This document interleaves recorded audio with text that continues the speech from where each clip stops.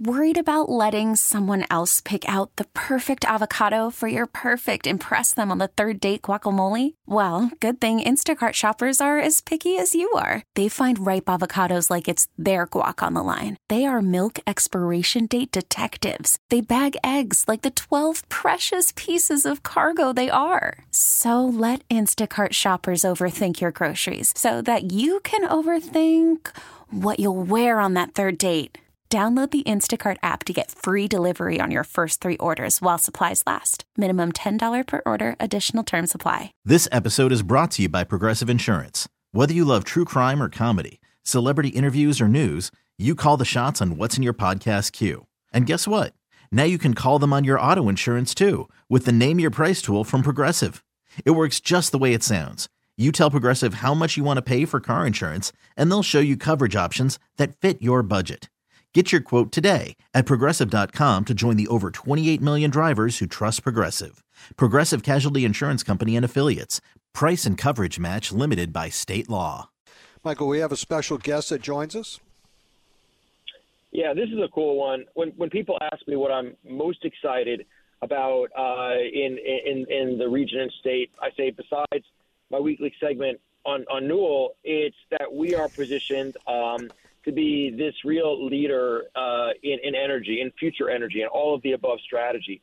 Our next guest is Michael Darcy, who's the CEO of DG Fuels, and it's a great example of this. It's a $4 billion project in St. James Parish that's going to create clean airline fuel, jet fuel, out of sugarcane, timber, and plant waste. And this facility will have less emissions than a hospital would. So it's very low emissions. It's creating a low-emission sustainable fuel, and it's supposed to create over 2,000 direct and indirect jobs. So, there's a lot to like in this, and I'm glad that we have Michael on to talk about it. We're joined by Michael Darcy, Chairman and CEO of DG Fuels. Michael, welcome to the show. This process of turning sugarcane, timber, and plant waste into sustainable jet fuel has truly piqued my curiosity as to how this works. Yeah, well, thanks for having me on today. And Michael, maybe you should have a job in radio. Hey, I don't need any competition. Yeah, exactly. Look, virtual goggles walking off a cliff. Yeah, so look, the beauty of this technology is that at its core, it's a Fischer-Tropsch technology. And like it or not, this is a technology that's been validated over quite a long time. It wasn't always, intended for renewables, low emissions fuels, but Fischer-Tropsch wants carbon monoxide and hydrogen. It doesn't care where it comes from. In the past, regretfully the bad past, some folks used coal to do that. We use any kind of cellulosic biomass as our carbon feedstock, and then hydrogen. And there's lots of ways you can get hydrogen. So by putting these things together, you kind of make a synthetic crude, and then that synthetic crude is upgraded into jet fuel and some other products. In our case, we recycle those other products back into the system to make jet fuel, because that's really what our objective is. But because our carbon feedstock is entirely biogenic, and in the case of Louisiana, that's primarily the gas, okay? And then about 5% of our carbon feedstock is actually sugarcane trash. That's the stuff that would normally have to get burned off at harvest. Because we buy it up, they don't need to burn it off. It becomes a revenue stream to them. So it's a win-win for everybody. And, of course, everybody knows in Louisiana about the gas and how it's a big waste product. And it's always been kind of a problem. But for us, it's a lovely little carbon feedstock that allows us to come in and make about 200 million gallons a year of what is basically very, very low carbon emission jet fuel. Michael, how receptive is the aviation industry to this? Oh, they honestly, they love it. There's 3 or 4 different ways you can make low emissions fuels. We think ours is probably the most scalable, but also the lowest final CI of many of the basic systems that are available. I'm a science background guy, so I'm trying to avoid getting into too much technical detail here. But look, they have a huge customer demand for the green mile, the low carbon fuels, and they have a customer. They want to serve their customer. They understand that they have a big environmental footprint, and by the way, it's a very hard to fix environmental footprint. So fuels like us really allow them to not just answer the question from a public relations point of view, but to actually move the needle on their carbon emissions. So it doesn't matter which airline you're talking to. They all want it. So you guys are in the process of putting together a construction project in St. James Parish in order to produce this, right? Right, yeah. Tell us about it.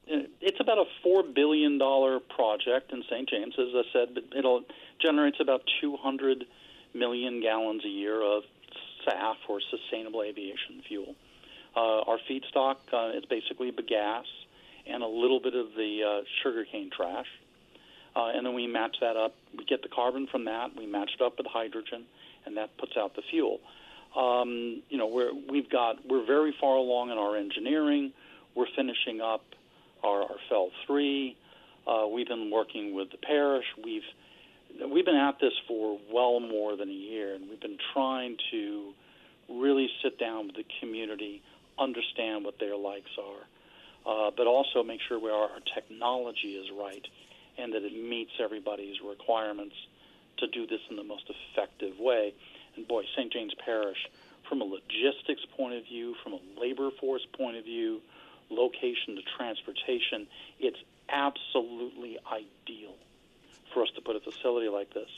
Because remember, we might be making low emissions fuels, but it's still a fuel, and you need trained people. And Louisiana is such a great location to do that. I was looking at the economic impact for the parish as well as the state. I mean, huge direct revenue, sales tax revenue that would be generated there. And when you think about, as Michael described, the low impact to the climate, no discharge into the river, the emissions being no greater than what a hospital would be, you don't see that type of comparison of a manufacturing plant very often. Right. Well, remember, it's the nature of our technology. When a product comes in and it gets converted, it gets gasified, for instance, okay? We end up harnessing everything. We have to clean it. So we have this tiny little emission. Look, I don't knock the oil and gas industry. We all want to pull up to the pump, stick that nozzle in, get our fuel, pay peanuts for it, and get on the way, all right? We all want that. We all want to flip that light switch on. They're just giving everybody what we want, but they have an Achilles heel. So the industry, are looking at folks like us and seeing that here's an opportunity for them to still feed their market, meet their market, their demands, but not have the carbon negative. Also, people don't realize that one of the reasons why the oil and gas industries do tend to like renewables is because it does give them better control of their core feedstock. Remember, most of the oil and gas, not all, but a lot of the oil and gas is controlled by other people, other countries, other nations. They have their own oil and gas industries. So they like the idea of developing renewables here in the United States, and we're part of that. But you just get into a situation where, because of our low emissions at the facility, when you add in things like us turning the sugarcane trash from literally something they burn off to something that becomes a revenue maker, we actually clean up the environment. We end up with a negative total emissions when you add those together. Okay. Now, and it's a new revenue. It's a new revenue source for sugarcane farmers too. Because literally, I was looking, it was going up in smoke before. Now it's money. Yeah, I mean, I was looking in the economic impact study saying about $120 million worth of purchases from the sugarcane industry. Correct. Yeah. So think of it as ladies and gentlemen, the gas is the new oil. Yeah, absolutely. Interesting, too. I love the fact that y'all are engaged in negotiating a binding community benefits agreement whereby you're giving back to the St. James community in many different ways to improve upon some of the services that they provide to their citizens. Mm-hmm. Yeah, look, this is critical. I've always wanted to make sure that wherever we put facilities, we're a good neighbor. I've always, when you look at what happens around the world, you see countries, coming in, taking out resources, but importing labor from their folks, doing environmental damage. We've always tried to make sure that we have as gentle and as positive a footprint on a community as we can do it.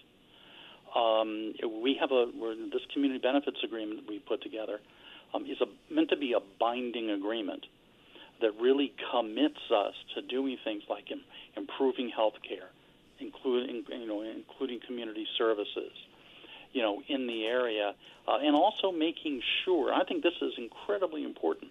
It's not just a matter of, well, we're going to hire, okay, people, but we need to make sure that locals have the education, have the background to do those jobs.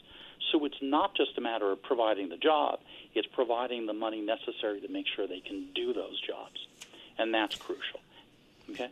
Absolutely. The projections are that DG Fuels will create 2,047 direct and indirect jobs, including 650 new direct jobs in St. James Parish, with an estimated average annual salary exceeding $72,000 plus benefits, another big number for the community as well.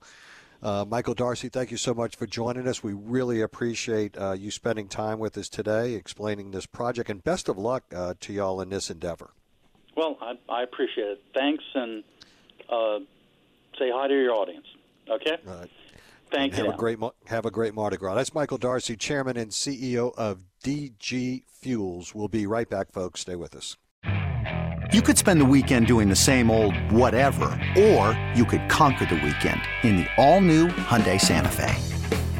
Visit HyundaiUSA.com for more details. Hyundai, there's joy in every journey. This episode is brought to you by Progressive Insurance. Whether you love true crime or comedy, celebrity interviews or news, you call the shots on what's in your podcast queue. And guess what? Now you can call them on your auto insurance too with the Name Your Price tool from Progressive. It works just the way it sounds. You tell Progressive how much you want to pay for car insurance, and they'll show you coverage options that fit your budget. Get your quote today at Progressive.com to join the over 28 million drivers who trust Progressive. Progressive Casualty Insurance Company and Affiliates. Price and coverage match limited by state law. T-Mobile has invested billions to light up America's largest 5G network, from big cities to small towns, including right here in yours. And great coverage is just the beginning. Right now, families and small businesses can save up to 20% versus AT&T and Verizon when they switch. Visit your local T-Mobile store today.